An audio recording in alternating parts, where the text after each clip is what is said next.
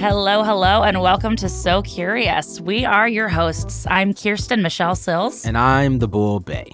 So Curious is a podcast presented by the Franklin Institute, a science museum in Philadelphia focused on celebrating human sciences and technology, which is exactly what this show is all about. We're so excited to be back for season 3 of So Curious. Last season, we looked into the science behind sex, dating, and relationships, talking about things like hookup culture, ghosting, and compatibility. And this season, we're talking all about mental health. But before we get into all that, we should probably introduce ourselves. My name is The Bull Bay. I'm a Philadelphia-based hip-hop artist, and for proof, you could just play my song right here. Yeah, I'm still out west. Yeah. I'm about to get a check. Yeah, I'm back at it again. And what about you, Kirsten? Who are you? Okay, Kirsten here. I am Philadelphia's token terminally ill stand-up comic. I was born and raised in the city of brotherly love. I have cystic fibrosis, and because of that, I've been working as an advocate for the CF Foundation. I've been doing stand-up professionally for 6 years, and I split my time between telling jokes. I can't imagine having to care about a future in general. I don't have a savings account. I don't wear sunscreen. I love burning bridges socially. And yelling, "Go Birds," unprompted, any chance I get. So, Bay, this season is all about mental health. So what is mental health to you? Mental health to me is, I guess, a part of your overall health, right? And making sure that you are well and functional and able and really just able to kind of like connect with the world around you, whether it be your environment or people, and whatever gets in the way of that. My motto is mental health is health. I think mental health is kind of like the final most important science that not that many people treat as science yet. And it so very much is, right?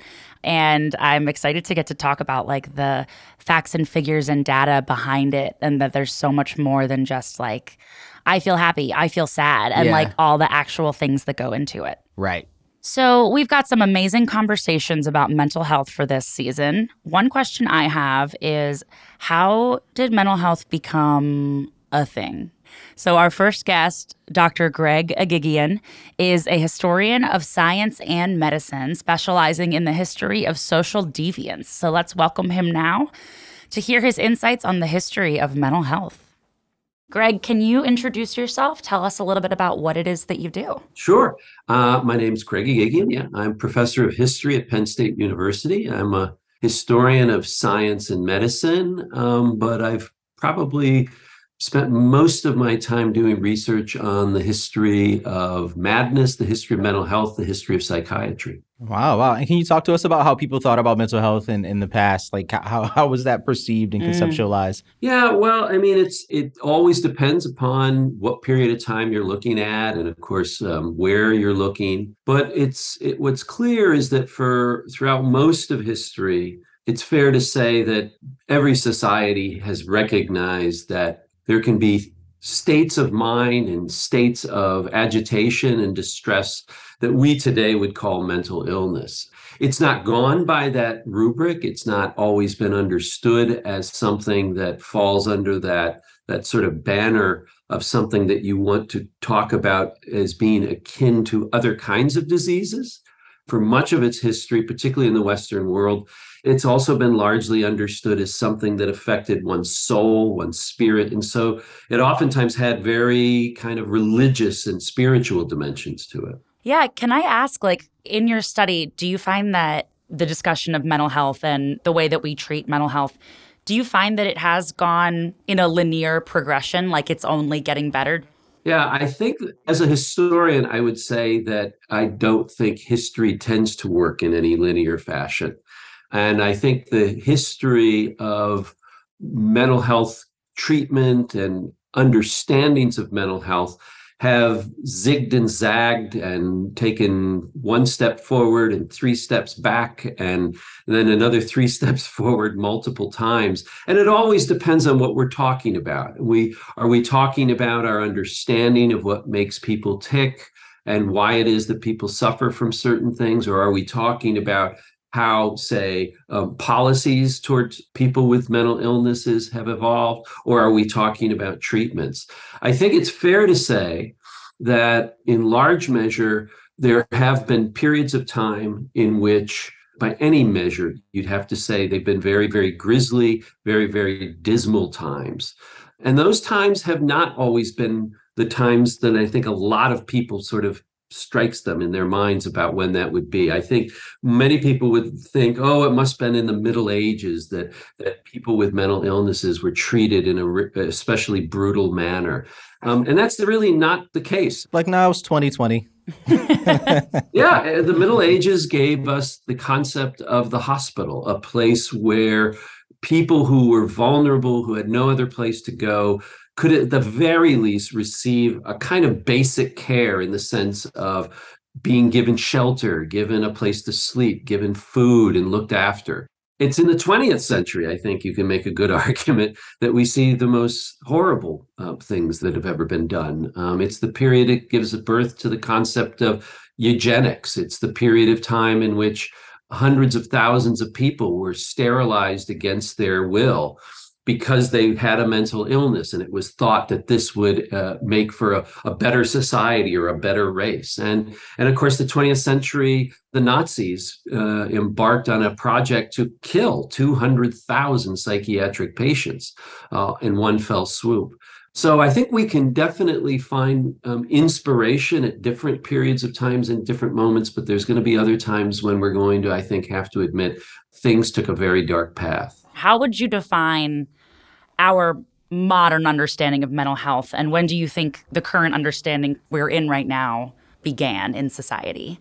I'd say that the way I think about it in my terms as a historian who's looked at this from the ancient world up to the present, our contemporary conception of mental illness and mental health, I think, has a strong foundation in a kind of biological understanding of human beings, that we are hardwired in a certain way with certain processes and certain chemicals working inside us, and that we are made up of certain genetic material. That kind of vision of who we are, to me, is something that I think really starts to first take shape in the 17th and 18th centuries. Starting in the late 19th century and then into the 20th century, has come overlaid and superimposed on top of that an awareness, in a sense, that, however, there's all sorts of social and psychological stressors that can affect one's life and that can have an impact on that physiology. And those two things together, I think, are the things that still shape our way today in our contemporary lives, still shapes the way we think about mental health and mental illness. And can you bring up any time periods specifically in the past and some of those treatments? What were the conversations? What drugs were used? What did that look like? So if you look back and say the ancient and medieval worlds, the ways in which you would have particularly medical people intervening in these areas would be because they believed that what was wrong with not just people who suffered from what we would today call mental illness, but when you had almost any kind of health problem, they believed it was an imbalance of humors that were in the body. So the key way you would try to help somebody and alleviate their symptoms is balance those humors. And you would do that through various means. It might mean prescribing somebody should get lots of sea air, or you might be told to drink some water, or you might be told not to drink water. You might be given certain kinds of herbal treatments of various kinds. And these could come in multiple forms. Some would be in the form of suppositories. You might be given things that would make you vomit in order to get rid of the toxins, things like that. When you start to get into the 19th century and the 20th century, that's when you see the emergence of the use, particularly of chemistry. And that's when you start to see first the use of sedatives of various kinds, primarily used to calm people who were agitated or people who couldn't sleep. And then over the course of the 20th century, you start to see other kinds of things, ranging from malaria fever therapy, which was a therapy used in the early 20th century to give somebody malaria, actually, to put them into basically a long, sort of prolonged set of seizures and fevers. But you also have the development of lobotomy in the middle part of the 20th century, the idea of coring parts of the brain in order to sever certain connections. And of course, the development at the same time around then is electric shock treatment, ECT, which was also sort of operated on a similar kind of logic. And so we've seen over time lots of different options, but they tended to be sort of clustered around certain periods of time. I wanted to focus in on institutionalization, treatment sites. When did we start using that as a tool? And talk about how that looks across the globe, because I know it looks different in different countries and in different cultures. Yeah, no, that's a good area. A lot of research has been conducted on this topic. So one of the things we have to remember is that basically until you get to, I'd say, the beginning of the 19th century, so for the vast length of time, people with mental disorders were not put into any kind of institution. They were cared for at home, and if they couldn't be cared for at home or nobody could look after them, they were basically left to their own devices. And that might mean wandering the streets. It might be walking out into the countryside and living in a wooded area or something like that. You only start to see the beginnings of some sort of semblance of a place where some of these folks might go with the birth of the medieval hospital. But the hospital was never intended to be medical. It was not a place for incarcerating or putting people in custodial facilities for any length of time. It's only in the 19th century that we get the invention of the asylum. That is a place solely dedicated to the treatment of people with severe mental disorders. And it's so stigmatized. How did it always have that stigmatization, or how did it become this thing that when we hear, we're like, oh, an asylum? The asylum did not have that kind of stigma attached to it. And one of the things when I teach about this and write about this is that I make an argument that the asylum is one of the most misunderstood objects in modern history. It's surrounded by, if you watch TV, American Horror Story. I was going to say, I'm a huge, base pointing at me, I'm a huge horror fan, horror movie, everything. Too. And so much stuff is around asylums, institutions, and usually around that time period you just discussed, right? Yeah, and abandoned ones have sometimes been turned into haunted houses. And the asylum was the solution to a serious problem, and it was seen as a great reform at the time. We have to remember that you have the introduction of industrialization, urbanization, a massive increase in population that takes place. And so the old way, the way in which people had done business for thousands of years, was no longer tenable. Leaving people to their own devices, stories of people who were literally, like you would with a dog, putting a stake in the ground and tying a rope to it and having their family member out in the backyard because they didn't know what else to do with them, or people being kept in basements. So the asylum was seen and sold to people as, we are going to create an institution that is friendly, that is warm, that is safe, and doesn't impose unduly on family members, and provides a space for people to recover and recuperate. And these asylums, they were remarkable places. If you take a look seriously at the way they were built, how they were designed, beautiful gardens, big airy spaces, rooms. They had bowling alleys. They had places you could go out for hikes. They had places where dances could be held, reading rooms. So the asylum only begins to really become this place we associate with these more egregious kinds of problems when we really get to around the early 20th century, when they become overcrowded, when they become warehouses. But for most of the early period, for a good 30 to 50 years, they are really places in which I think most people would look proudly and said, you see, we're finally doing something right about this issue. Think about that term, asylum. What does it mean? Well, we know what as we associate with it today. People seeking asylum are people who are in desperate need to find a safe haven. And that's what asylum meant. So in your writing, you specifically note the problems with retroactive diagnosis. Can you explain what retroactive diagnosis is and your thoughts on it? Yeah, so retroactive diagnosis is something that gets engaged in a lot. And some historians do it, but I think the general public does it as well, and journalists do it. And namely, that is applying a diagnosis that we have today to people or a group of people in the past, right? So it's to sit there and say that, oh, you know what, I think, Napoleon's problem is that he had ADHD, and that explains why this, that, and the other thing. It's a real problem, I think, on a couple of levels. One is, I think, an issue that any historian or most historians would agree with, which is that we call it anachronisms, right? When we apply certain sets of terms from one period to another period. When you do that, we know as historians that it's not just a sloppy practice, but it means you're sort of imposing certain other standards on another society. It probably means you're also going to miss things. You're going to misinterpret things. You're going to misunderstand the meaning of texts.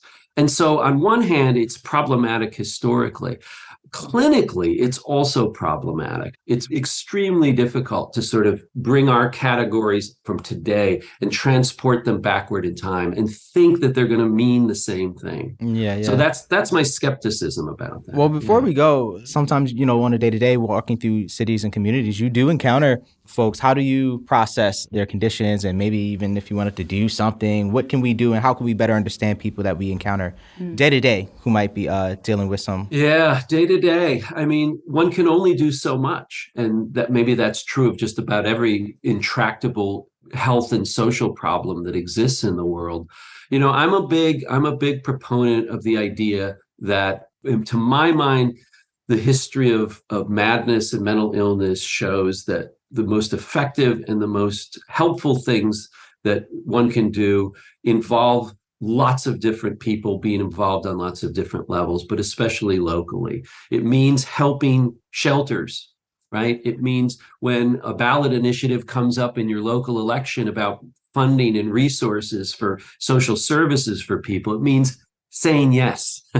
Okay, take that hit, agree to pay more taxes to invest in these kinds of things. And then when you see certain kinds of facilities out there that are doing this outreach for people, maybe it's transitional housing for people, things like that, that means providing aid for them, and whether that's volunteering or maybe some financial help as well. So to my mind, what's required and has always been needed has been support networks. This, I think, it has been shown time and time again in history, is that oftentimes people with mental illnesses lack the kinds of resources, the support resources that maybe other people have, or that even if they have those things, they need more. They need additional supplementation to that. So I think providing people with multiple levels of assistance for all the different challenges they face, this to me is the thing that I think is most needed, in addition to trying to do your best to avoid stigmatizing and isolating people who need your help. That's great. That's a great place to leave it. We love being able to end on action items like that. So that's really awesome. That, we can. There's a lot we can do 100%. locally. Good. Vote. Yeah, exactly. Yeah. Thank you so much. Thanks very much. Nice chatting with you guys. Appreciate it. All right. Thank you so much to Dr. Agigian for coming on to talk with us. I feel like I learned so much. Yeah, mental health is one of those things you never really think about as having a full history behind it. It's kind of an exhaustive topic right now. You hear it all over the place, but really we're at the precipice of new understanding and new science and new studies about mental health because, the history of it, people were kind of just figuring it out and it was all very new and wasn't a lot of updated science on these things. It's like when we interviewed the historian on marriage last season when we talked about sex, love, and relationships. And I was like, yeah, I guess marriage does have a history. Love and mental health. And they had that back then? That's crazy. Yeah. I thought we invented that. Yeah, 100%. Well, now that we know some background info, I think we're set up nicely for the rest of this season. And in this season, we also have a new segment to share with you all. We are joined here by Marguerite Nicosia from the Shanti Project to teach us some mindfulness exercises and explain the science behind how they work. Yeah, but before we start, could you introduce yourself and explain what the Shanti Project does? I'd love to. Thank you, guys. Shanti Project is a nonprofit based in Lehigh Valley, Pennsylvania. We have been doing work in our community for 10 years. We began teaching yoga in the prison system and had such great success with that. 7 years ago, launched programming to teach mindfulness in public schools. It's called Calm, Kind, and Focused. And recently, Shanti Project has published a research paper in April of 2021. It was published in the Journal of Child and Family Studies, and that's available on our website. But basically, the research shows that mindfulness intervention programs teach children how to manage their emotions better. It's part of their social emotional learning, and it's increased positive behaviors and decreased problem behaviors in the classroom. Teachers have seen kindness shown to each other. The teachers benefit from the mindfulness programming as well. So it's pretty wonderful, the results that they get, and I'm very, very honored to be working there. Awesome. So I have a question. It's a bit of a callback question to season 1 of So Curious podcast. The theme of it was Human 2.0 and just like body hacking, wearable technology, pills, and different things like that. But something simple as breathing can slow down your pulse, your heart rate, your cardiovascular system. Can you talk more about what that might do to the brain? So the simplest way to explain it is that breathing calms your nervous system. And the science of that is there's something called the autonomic nervous system. It's broken into 2 parts. So one part is the sympathetic nervous system and the parasympathetic nervous system. The sympathetic nervous system is what happens when the part of your brain, the amygdala, when we talk to kids, we talk about the amygdala being the watchdog. It's part of our survival instinct. It's what senses danger, or when you are faced with stress, your amygdala will activate and your sympathetic nervous system goes kind of on high alert. And what happens in the brain is there are other parts of the brain that govern thinking, which is the prefrontal cortex, so thinking and learning. And then the other part of the brain, the hippocampus, which governs remembering and storing information. When the amygdala is activated, those other 2 parts of the brain kind of go offline. So the way we explain it in kids programming is when your watchdog goes off and alerts you, the prefrontal cortex, which is, we refer to it as the thinker, goes offline. Hippocampus, we refer to that as the librarian. Your librarian goes offline and your watchdog is in charge. So what happens is by naming an emotion, just the simple act of naming the emotion that you're experiencing creates a pause. And then the breathing that you do brings those other 2 parts of the brain back online. So that's the brain science part of it, but the physical body part of it is involved as well. And there's something called the vagus nerve. It's a cranial nerve, so it begins in the back of your neck and it goes all the way through your torso. Let's all do it right now. Let's do this together because this is cool. Absolutely. Go ahead and take your hands and just put them on either side of your ribs. And now what you're going to do is when you breathe, you're going to feel your ribs expanding side to side. So you're really going to take a nice full breath. So just go ahead and breathe in and expand your ribs and then breathe out nice and long and slow. And so that simple act of taking a deep breath, and in fact, if you take 3 in a row, it's the perfect reset for your nervous system. Because what that does is you are massaging that vagus nerve inside your body by taking those deep, they're called diaphragmatic breaths. And basically you are just filling your torso, not just your lungs and your upper chest, and not just your belly, you're filling your entire rib cage, and that's considered diaphragmatic breathing. And so you've actually kind of massaged that vagus nerve. And 3 breaths in a row is the magic number to I love reset. that. Yeah. That's It's awesome. cool. It's very cool. Awesome. And how can we find out more about the Shanti Project? Well, it's shantiproject.org. And by the way, Shanti is a Sanskrit word that means peace. And I love telling people that because I just think it's the coolest thing in the world. So shantiproject.org, we've got a beautiful website. We have a YouTube presence. We're on SoundCloud, so you can find meditations on our website. It's really, really a great resource. Awesome. And I'm just going to spell Shanti real quick so everybody online can look us up. So it's Shanti, SHANTHI project. .org. Yes. Yes. And next week, we are going to be learning all about emotions. Where do they come from? Why do we feel the things that we feel? How do we deal with them? Like almost anything else we express or identify or do, it has to do with whether we've practiced it and whether it's been role modeled. All that and much more. And don't forget to subscribe to this podcast wherever you listen. We have new episodes coming at you every Tuesday this winter. This podcast is made in partnership with Radio Kismet. Radio Kismet is Philadelphia's premier podcast production studio. If you are thinking about integrating podcasts into your personal brand or business, check us out at radiokismet.com. This podcast is produced by Amy Carson and Emily Cherish of Radio Kismet. This podcast is also produced by Joy Montefusco, Jatri Das, and Aaron Armstrong of the Franklin Institute. Head of operations is Christopher Plant. Our assistant producer is Seneca White. Our mix engineer is Justin Berger, and our audio editor is Lauren DeLuca. Our graphic designer is Emma Seeger. I'm Kirsten Michelle Sills. And I'm the Bull Bay. See you next week.